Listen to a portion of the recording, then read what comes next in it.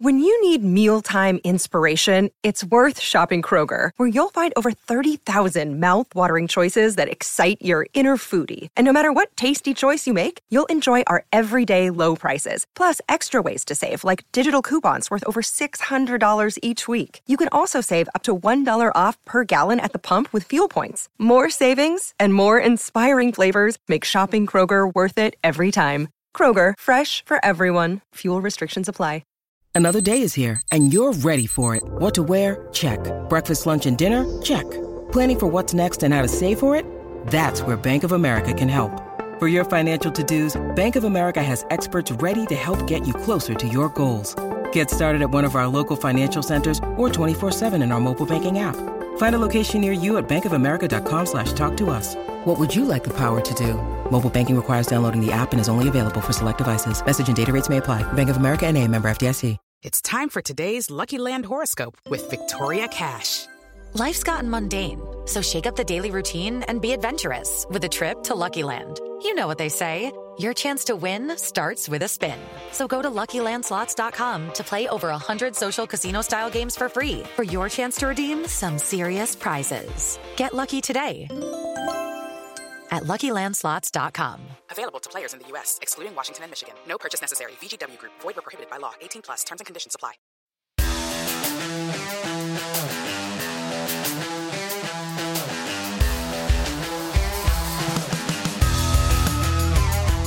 Hello and welcome to the It's All Cobblers to Me preview show. I'm Danny Brothers and I'm here to preview this coming Saturday's home clash with Barnsley at Sixfields. Joining me this week to help me do just that is Ian Hope from the Reds Report blog and podcast. How are you doing, Ian? I'm very well, thank you. Thanks for inviting us on. You're good, all good. It's been like 20 years. I didn't realise this until earlier. It's been 20 years since a league game between us, so good to have you on. We'll come back to it in a minute, but in terms of becoming a Barnsley fan, how did you get into becoming a Barnsley fan? Tell us a little bit about your time supporting the club for a little bit. It was late 90s, early 2000s. So kind of backstory is we kind of ended up sort of meeting quite a few people over there, and we our children were born over there, and I kind of, although we live over in the northwest, I always kind of, when my boys were growing up and stuff, and we always had a real attachment to the town.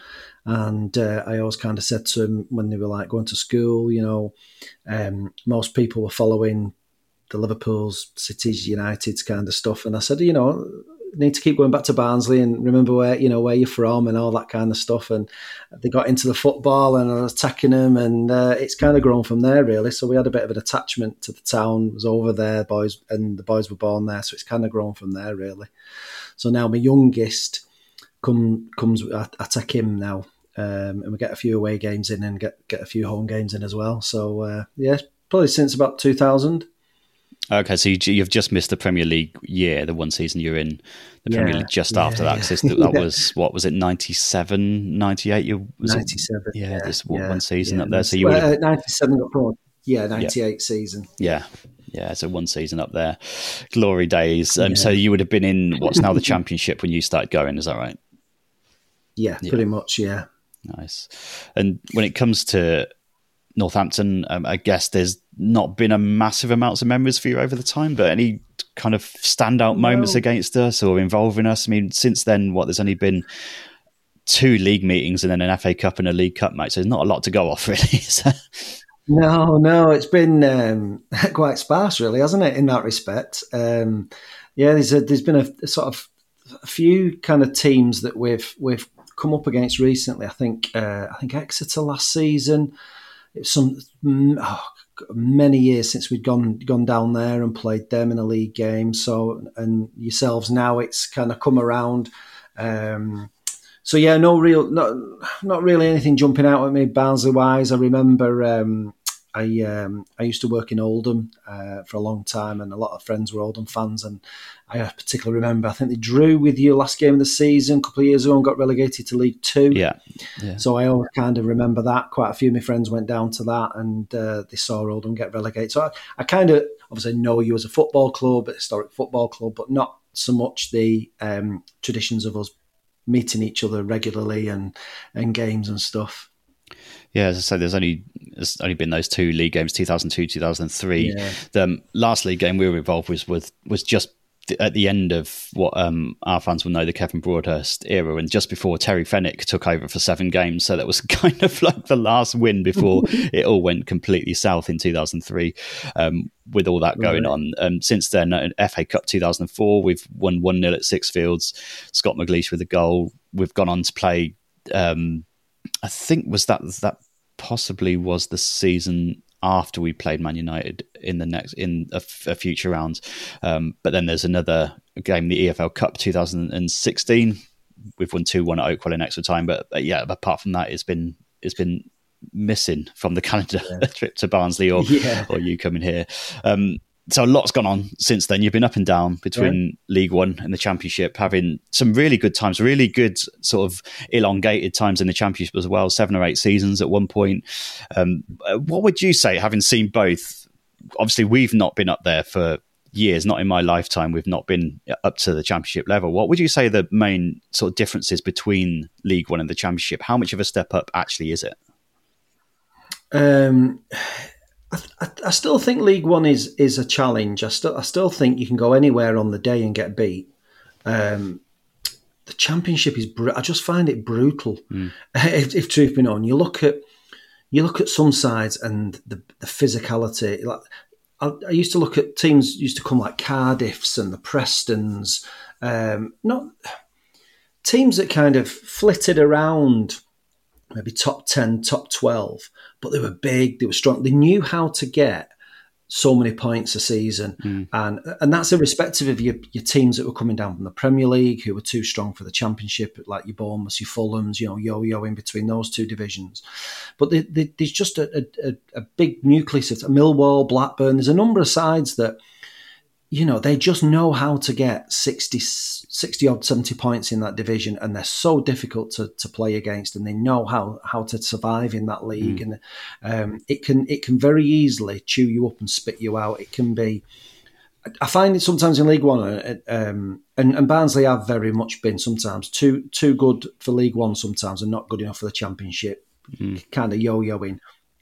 And you can put a run together in League One. We've just seen it. I know we lost up against Portsmouth last night, but we've seen it where we went 3 league games on the bounce and put a run together and didn't concede a goal.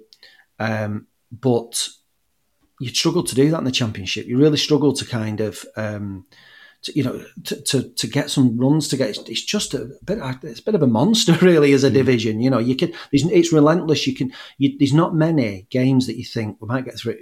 Good chance of getting 3 points here. Whereas in League One, again, no disrespect to the likes of when we played like the likes of Accrington or Morecambe or teams like that will come and might only bring, say, 250 fans, and at home you're expected to win those games, and you generally do, and you can get a bit of head of steam up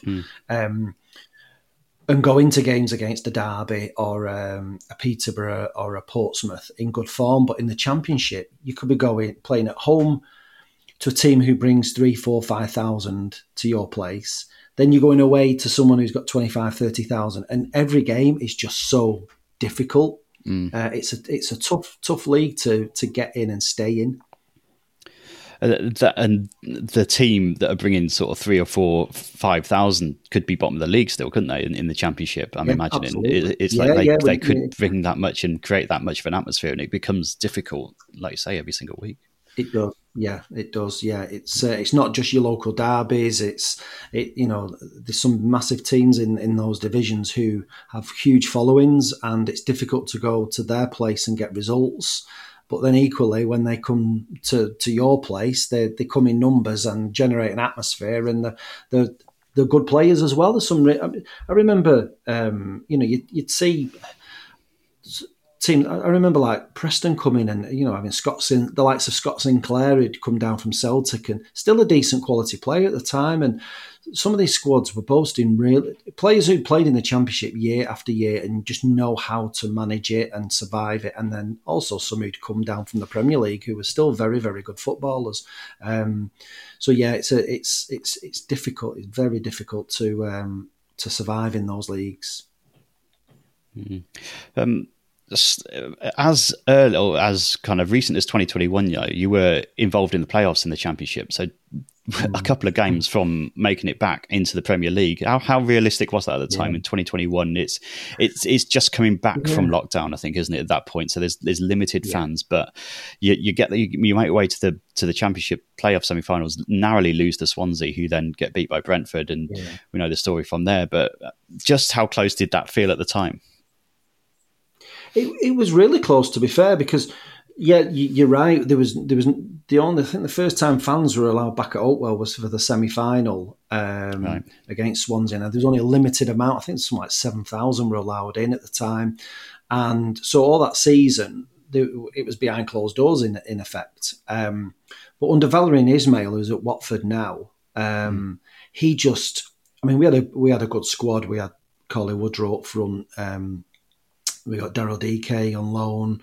We had Alex Mowat in midfield. We had players who are now playing high Championship or in the Premier League now.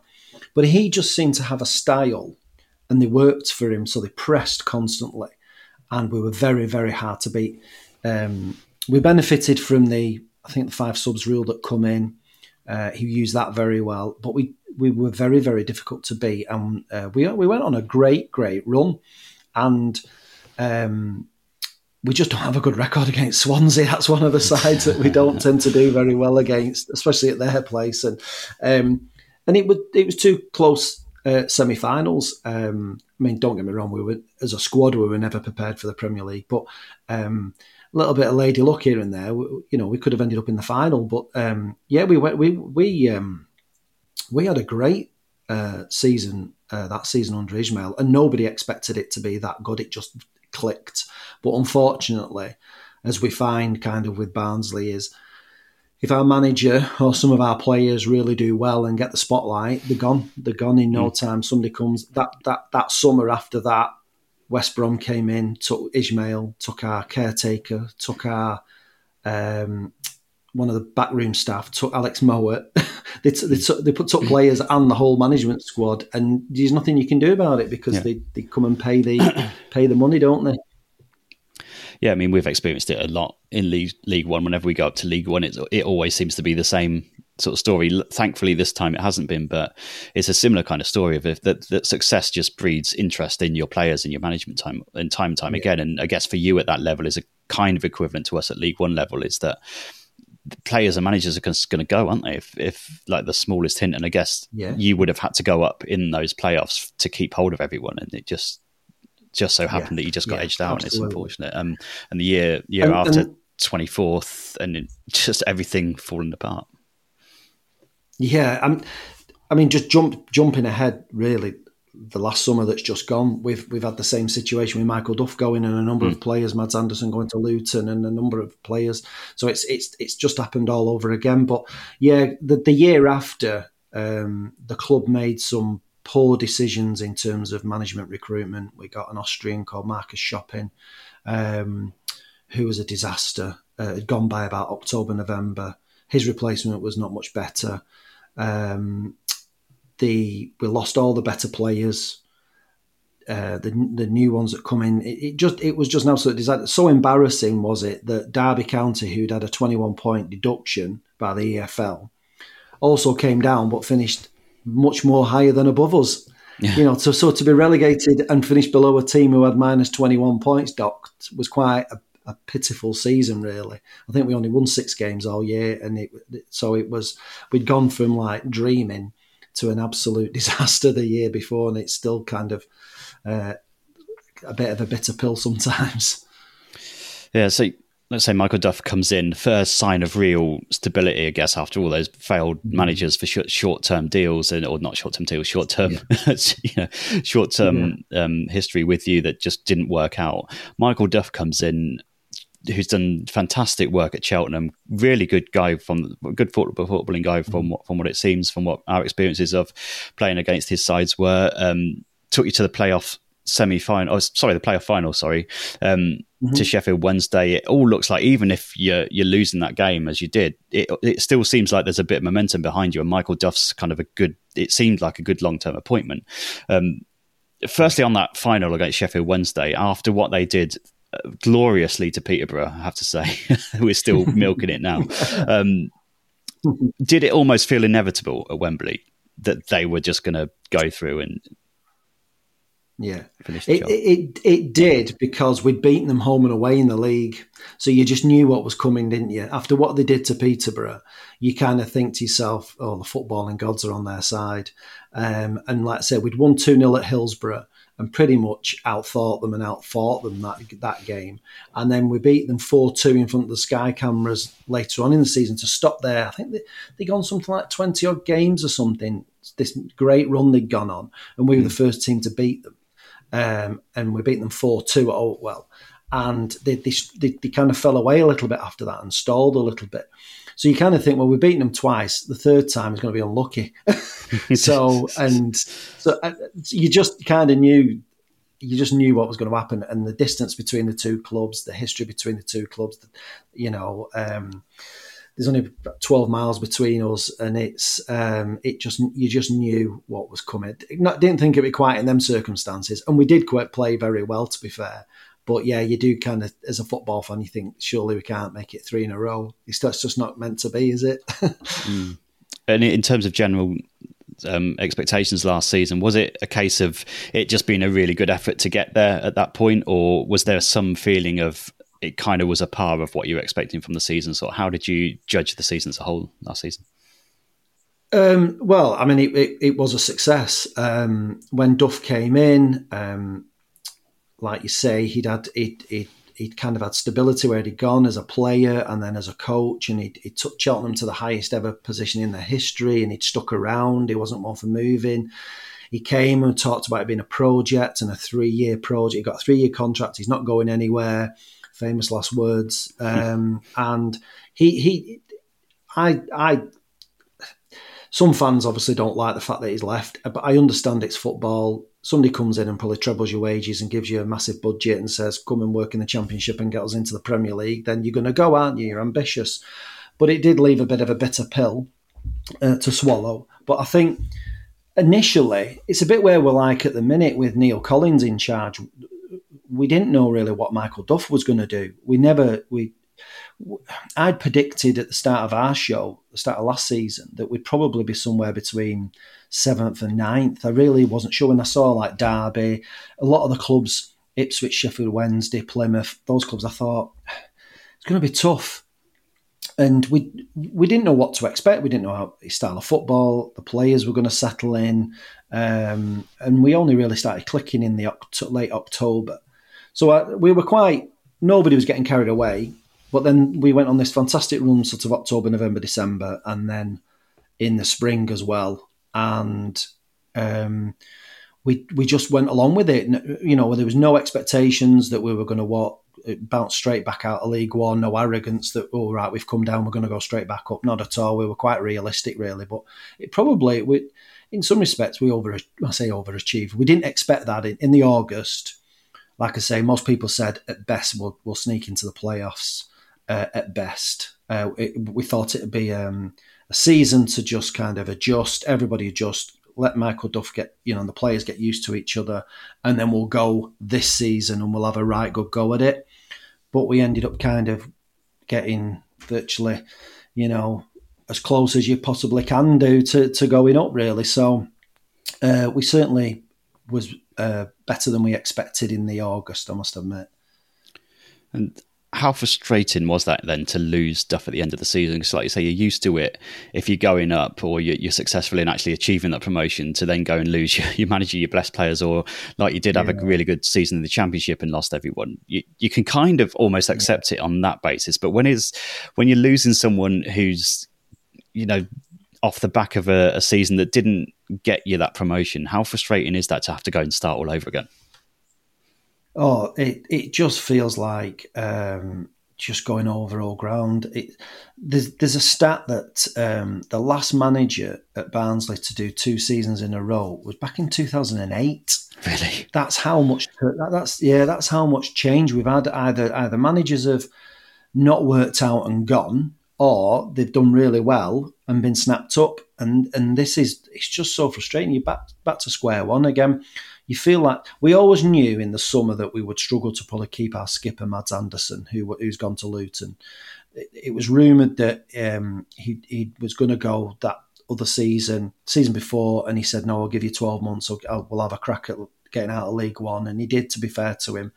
But the club honoured and said, right, we've not gone up. So he was going to go. We had about 5 or 6 loan players.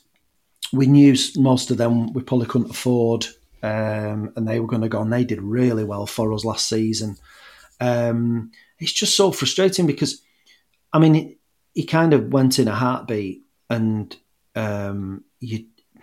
you see, I see both sides. I'm old enough now and wise enough in football to know that, if I was in his shoes and somebody come of the stature of Swansea and the opportunity he's got, plus the fact that his family still live in Cheltenham and he gets to go live nearer, but, be closer to them.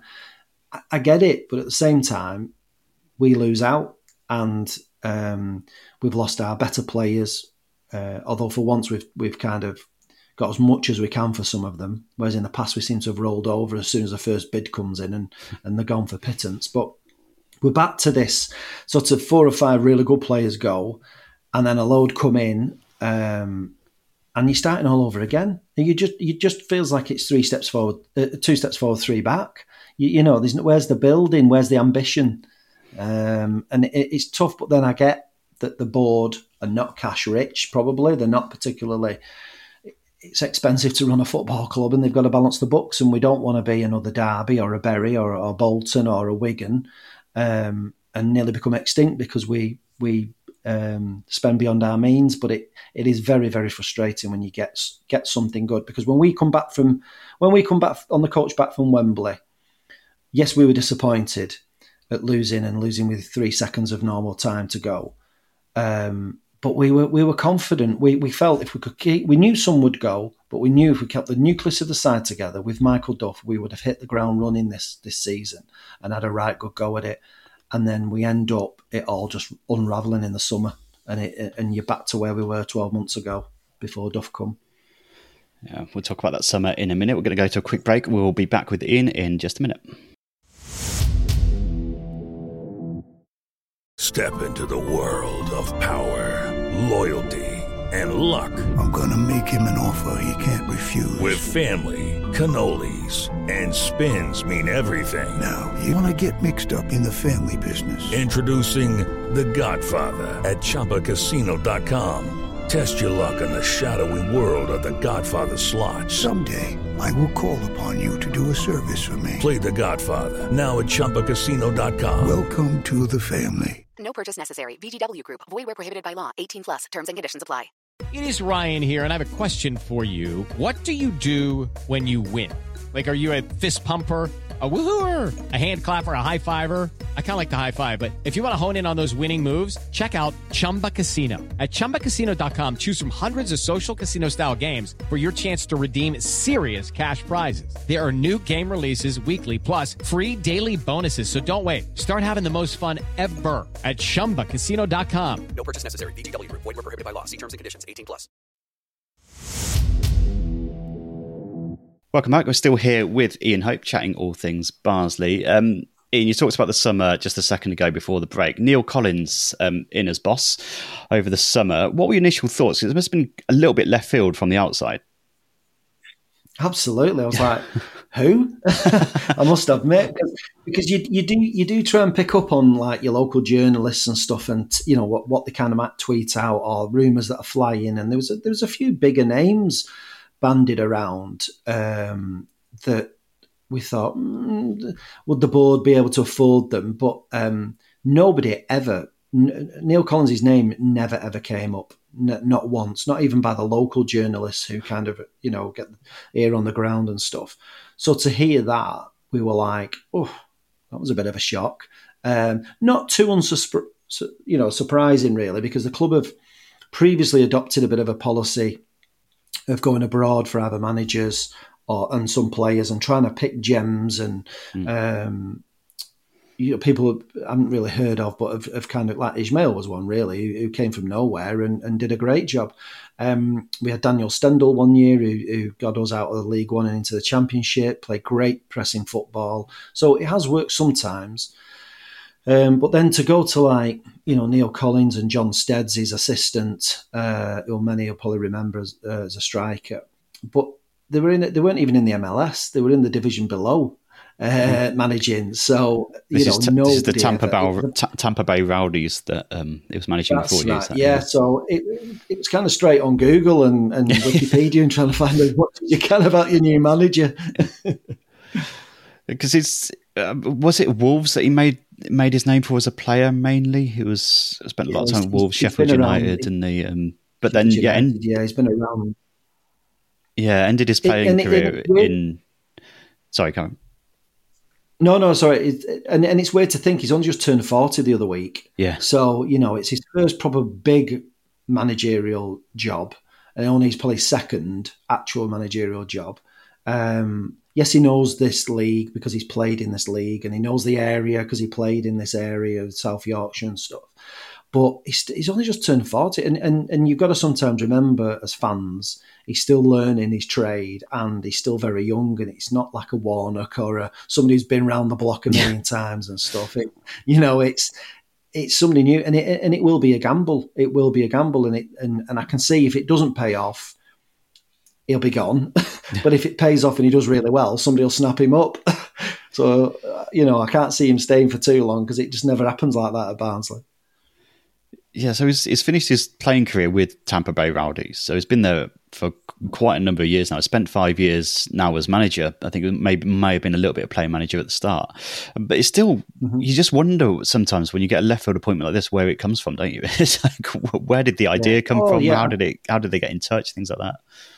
Yeah, it is. It baffles me really, and I suppose it's a bit like sometimes with the players, and like this summer we've kind of recruited quite a bit from National League or League Two, so they've obviously cast in the net far and wide, but yeah, it was one that was nobody ever got a sniff of his name was bandied about at all. Now whether that's the club keeping it under wraps, but nobody ever knew or heard of Neil Collins was being bandied about at all. Where do you think that comes from? Is that just the type of owners they are, that they'll just think outside the box? Yeah, they did. The ownership's changed slightly over the last couple of years. We had a board in for about 4 or 5 years who very much went. They went certain European route, certainly with a lot of players as well, and tried to bit cheaper market and try and turn them into gems and sell them and make a profit. A couple of those board members have now gone. It got a little bit toxic with some of them, and we've got a fresh board in who've been here about 12 months now. And to be fair, they're trying to unravel some of the mess that went on in the previous ownership. They have looked a bit closer to home. I think certainly with some of the rules around Brexit and stuff and the Football League, they've been forced to go a bit more to the UK market and Ireland more now. But they seem to have a really good scouting network that some of the players you wouldn't have thought of or picked up really, a lot of our deals have either been frees really. Recently, if we have spent, it's not been great, not been a lot of money. We're not been splashing cash right, left, and centre. So in the summer, you were talking about outgoings earlier. Quite a few big players for you leaving. Liam Kitchen's gone to Coventry. Got like some Mads Anderson going to Luton. Like you say, probably expected to leave. Bradley Collins going to Coventry. A lot of players released as well. Do you think that was needed over the summer to release so many players and to have a fresh go at it? Was it just a case of Neil Collins coming in and sort of sweeping the deck a bit? No, I think a lot of it was obviously Anderson was good, was always going to go. I think we knew that.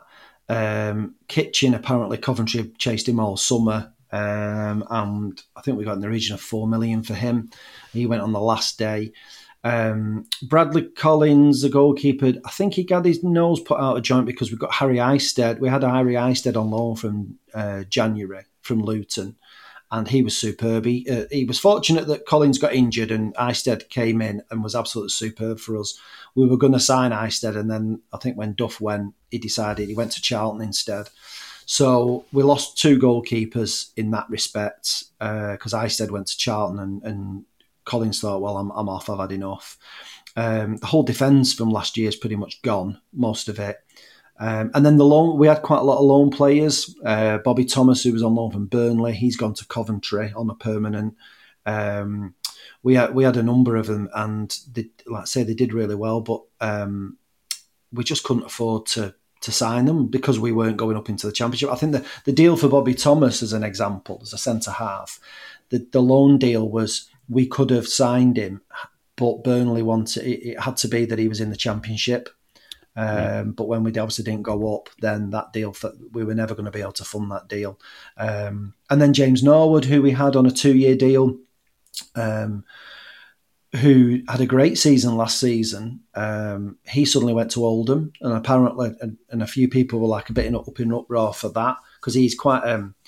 We tend to sign younger players, and he was like what they called him, granddad in the squad, but we needed that older head.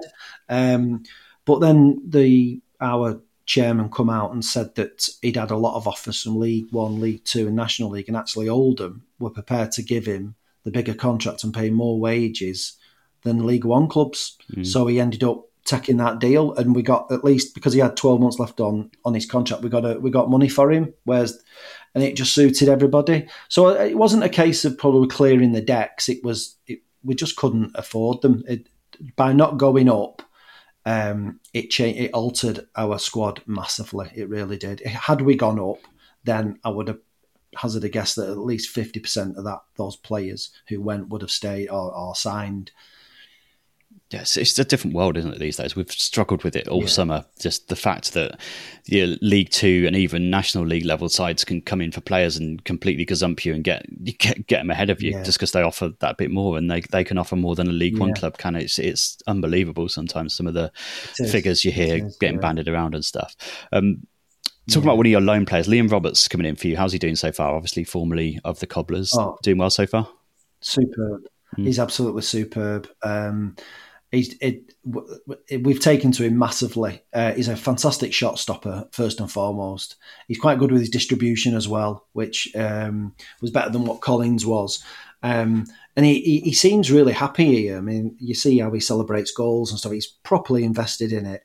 I think I've heard that his contract is up next summer with Middlesbrough. So I'd like to, already, and we're only 8 games in, I think we'd love to sign him permanently. A big commanding goalkeeper, and like I say, a brilliant shot stopper. He's settled in very, very well, very quickly as well. Does he still give the G up to the away fans after an away win? Does he used to do a big, big Klopp style cheer at the end of every game that seems to have carried on now for our keepers. He loves it. So a couple of times when we've scored and he's just been like a fan on the pitch, and I thought he's going to end up in the stand in a minute. He absolutely loves it. There's a couple of times, I think when we beat Port Vale on the opening game of the season, he was doing it, and then I went to Wigan the other week and we beat them 2-0, and at the end he was just we scored like right late on, and I thought he was going to end up in the away end. He was just absolutely loving it. So he's been a good, again, another good find. Wasn't on our radar as goalkeepers, looking how we're going to replace those 2 keepers, and we got 2 in. Ben Killick was the other one from Hartlepool, but Liam Roberts has got the number 1 jersey at the minute, and rightly so. I'm sure we'll get a warm welcome at Sixfields on Saturday. Some great things for us. Really good character to have around the club. So definitely should get a nice reception here, I would have thought, on Saturday. But coming on to your season, you mentioned it briefly there. First time game of the season. Everyone's really up for it, really excited. Could you, in any of your wildest dreams, think you're going to win the opening game 7-0? It's just an unbelievable start. No.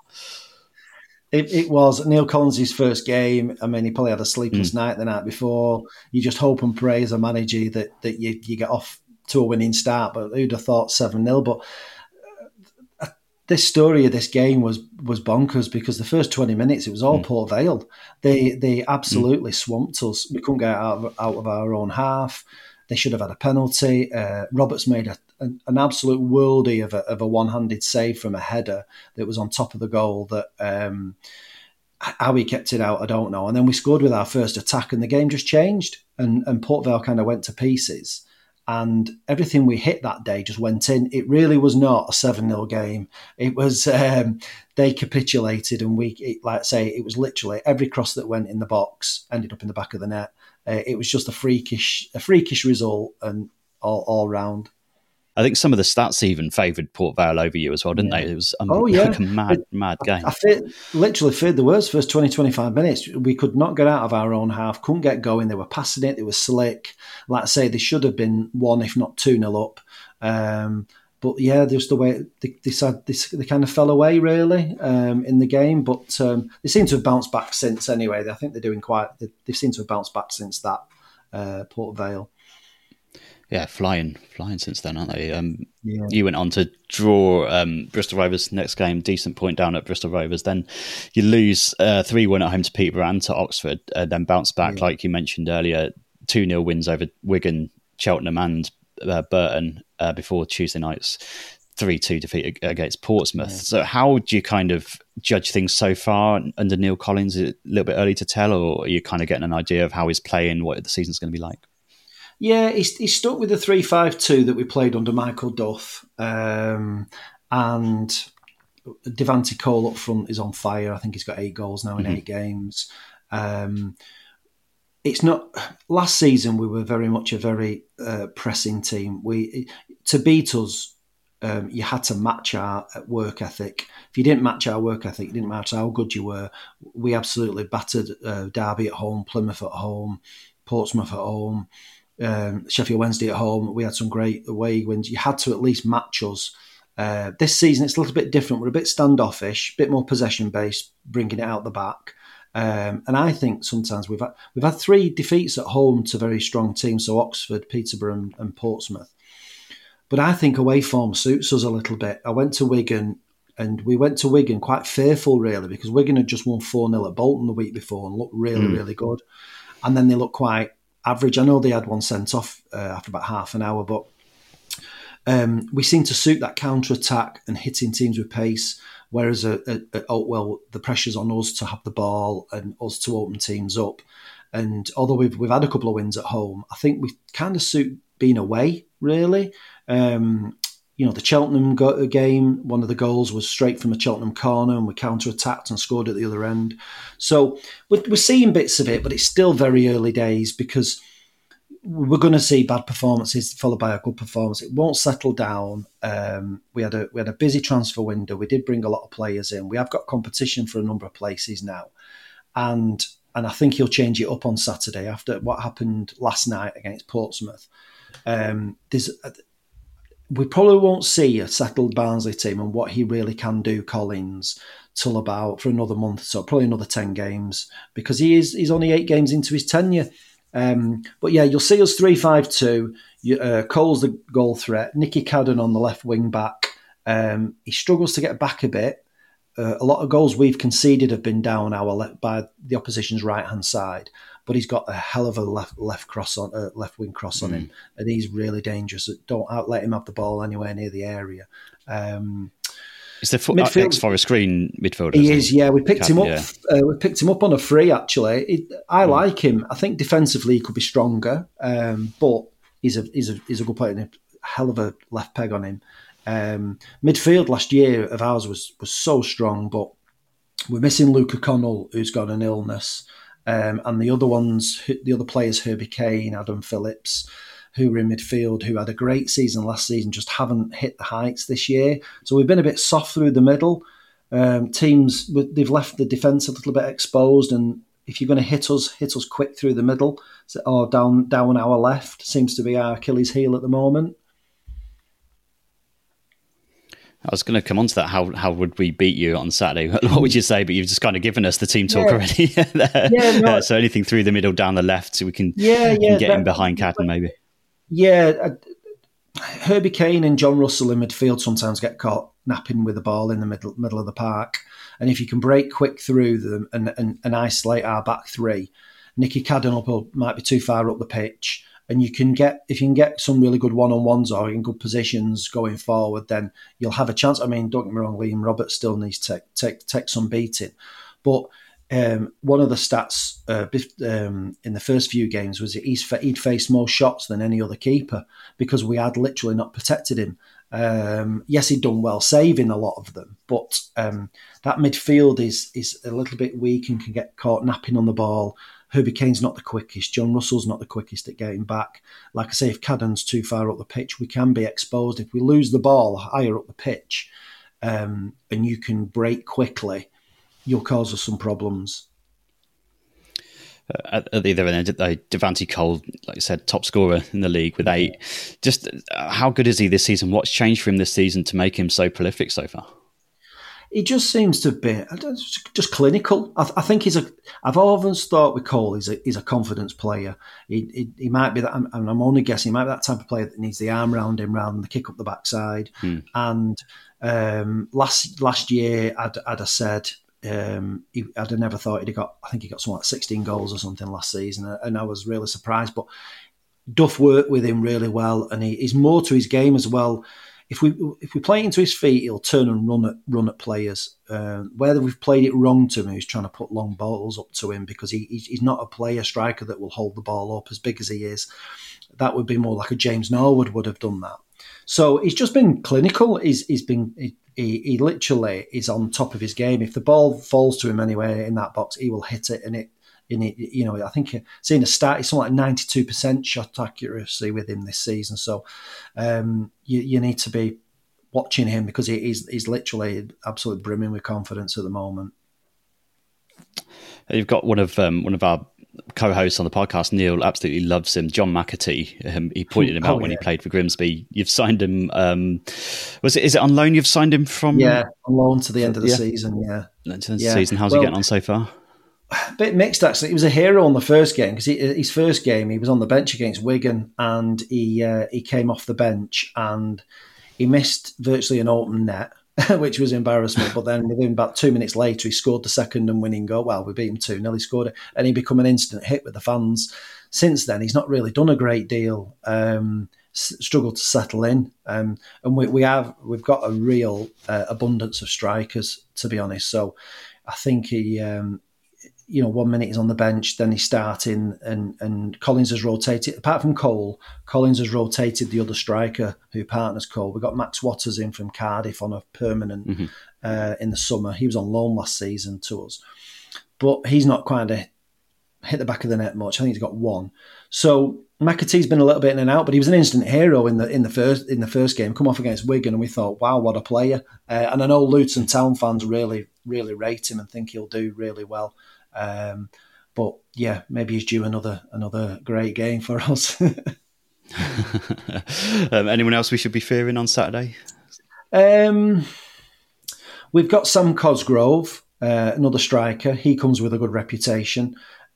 He came off the bench and changed the game at half time. Collins made three changes at half time. The 3 subs all made a positive impression. I expect them to start. If I was Collins, I'd be starting them. Callum Stiles, who plays midfield, was at Millwall on loan last season. We thought he might have gone in the summer, but nobody came for him. He's too good for this division, so he's a good player. He's the one who plays for Hungary, doesn't he? He does, Stiles, He's originally from Bury in Lancashire. But I think through his family or something, he suddenly... But he played in the latest international break. He played 90 minutes in one of the games for Hungary. So he is getting to play for him. And I know he wants a move to at least the Championship, but nobody's come in for him, so he's going to have to knuckle down now. But there should be a place for him in the side. He's too good for this division. But he's been a little bit in and out at the start of the season. Cole, Cadden, Roberts, as you know... We've got Lad Lapata, centre-half, who's kind of almost like Mads Anderson's replacement. He's come in and done really well. Big physical, techno-prisoners centre-half. The fans have warmed to him. But yeah, there's a few of the new ones. Like I say, Cosgrove looks like he could do could do a job for us up front as well. So be interesting to see what the lineup is on Saturday. But we've certainly got a bit more depth now. Our bench looked really weak at the start of the season, and now Collins has got a lot of choice. So don't be surprised for him to make a few subs if he needs to, and we can really do some good like-for-like subs now. We've got a lot more depth to our squad. We've been looking for strikers all over the place. Seems like you've got them all. You're hoarding them. Yeah, we have. We have, and we've let two go off on loan. Because we've got too many. That Ollie Shaw has gone back up to Scotland. He's not quite hit it off yet since he came down from Kilmarnock. We've got two out on loan as well. So we've got two young lads. One's a local lad, Aidan Marsh, and another lad, Fabio Jallo, who plays for Portuguese, I think, under 21s, under 19s or something. Probably a bit too young to be playing every week, but he's another one who's got a really good career ahead of him. So we've got an abundance of strikers, but we need to sort that defence out after last night. Good stuff. We'll come on to predictions. Are you coming down for the game? I'm not, unfortunately, no, but I wish I was, because it would have ticked off a new ground, to be honest, but I'm not able to get down. Prediction-wise, I thought it'd be 1-1 last night and it ended up being 3-2, so I got that completely wrong. I'll go 2-0 seems to be our favourite scoreline at the minute. I'm hoping we get a positive reaction from what happened as a disastrous first half last night. We were better in the second half. I'm hoping there's a reaction, and I'll go 2-0 Barnsley. Yeah, it definitely feels like when you lose, you don't go on a sort of winding, miserable run, doesn't it? It does seem like you bounce back pretty well. I've got a bad feeling about the game. Have you? Yeah. Yeah, I've just got from like looking into you as a team and everything like that, and the players that you've got that could hurt us. I've got a little bit of a bad feeling about it, and with Liam Roberts in goal, obviously he'll probably save about 3 penalties or something like that on the weekend. But I'm going to go for an ambitious draw. I think I'm going to go 1-1. I think this week. It wouldn't surprise me. Yeah, I mean, I'm saying 2-0, but that's in the hope that we kind of dust ourselves down from the Portsmouth defeat. It wasn't so much that we lost to them, it was the first half performance. We were 3-0 down in 17 minutes, just absolutely disastrous. But then who's to say we don't end up in a bit of a battle on Saturday and it could be a 1-1. It could be a really... I sense it might be a tight affair. I really don't think... I'm not thinking, there's going to be goals galore or anything like that. I think 2-0 or 1-0 or a 1-1. I think it's going to be... I think you'll give us a... I think you'll be up for it and give us a game. So... it'd be interesting to see how it plays out. Brilliant. Thanks so much for joining us, Ian. Anything you want to plug before you go? So our podcast, Reds Report, we have a website, redsreport.co.uk, and the podcast is in all the usual places. Just search Reds Report and you'll find it. Good stuff. All the best for the season, Ian. Obviously, apart from Saturday and the return game as well. It's the last game of the season, isn't it? The return day. I think it is quite late on, isn't it? Yeah. So, no. Cheers for having us on, and I hope we have a good season. Apart from Saturday, obviously. Nice one, mate. Thanks so much. Thank you, everyone, for listening. Patrons, your From the Vaults blog is out now, and our match preview is up on cobblerstome.com for everyone as well. Good luck to the Cobblers this weekend and to NTFC women, of course, who travel to Sporting Cowser for their next game on Sunday. We'll be back on Tuesday with all our reaction to the weekend games. We'll see you then.